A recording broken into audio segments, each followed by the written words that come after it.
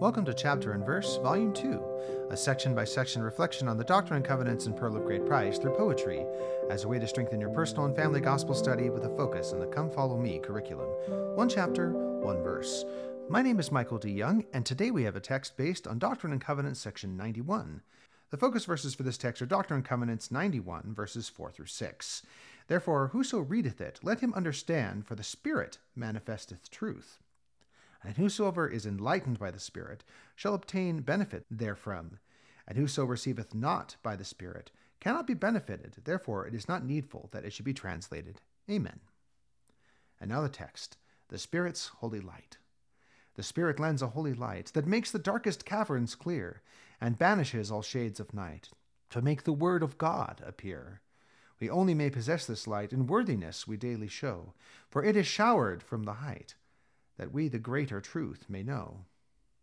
If we do not receive this light, the mysteries you may not discern, your soul may not be led aright, your heart within you will not burn.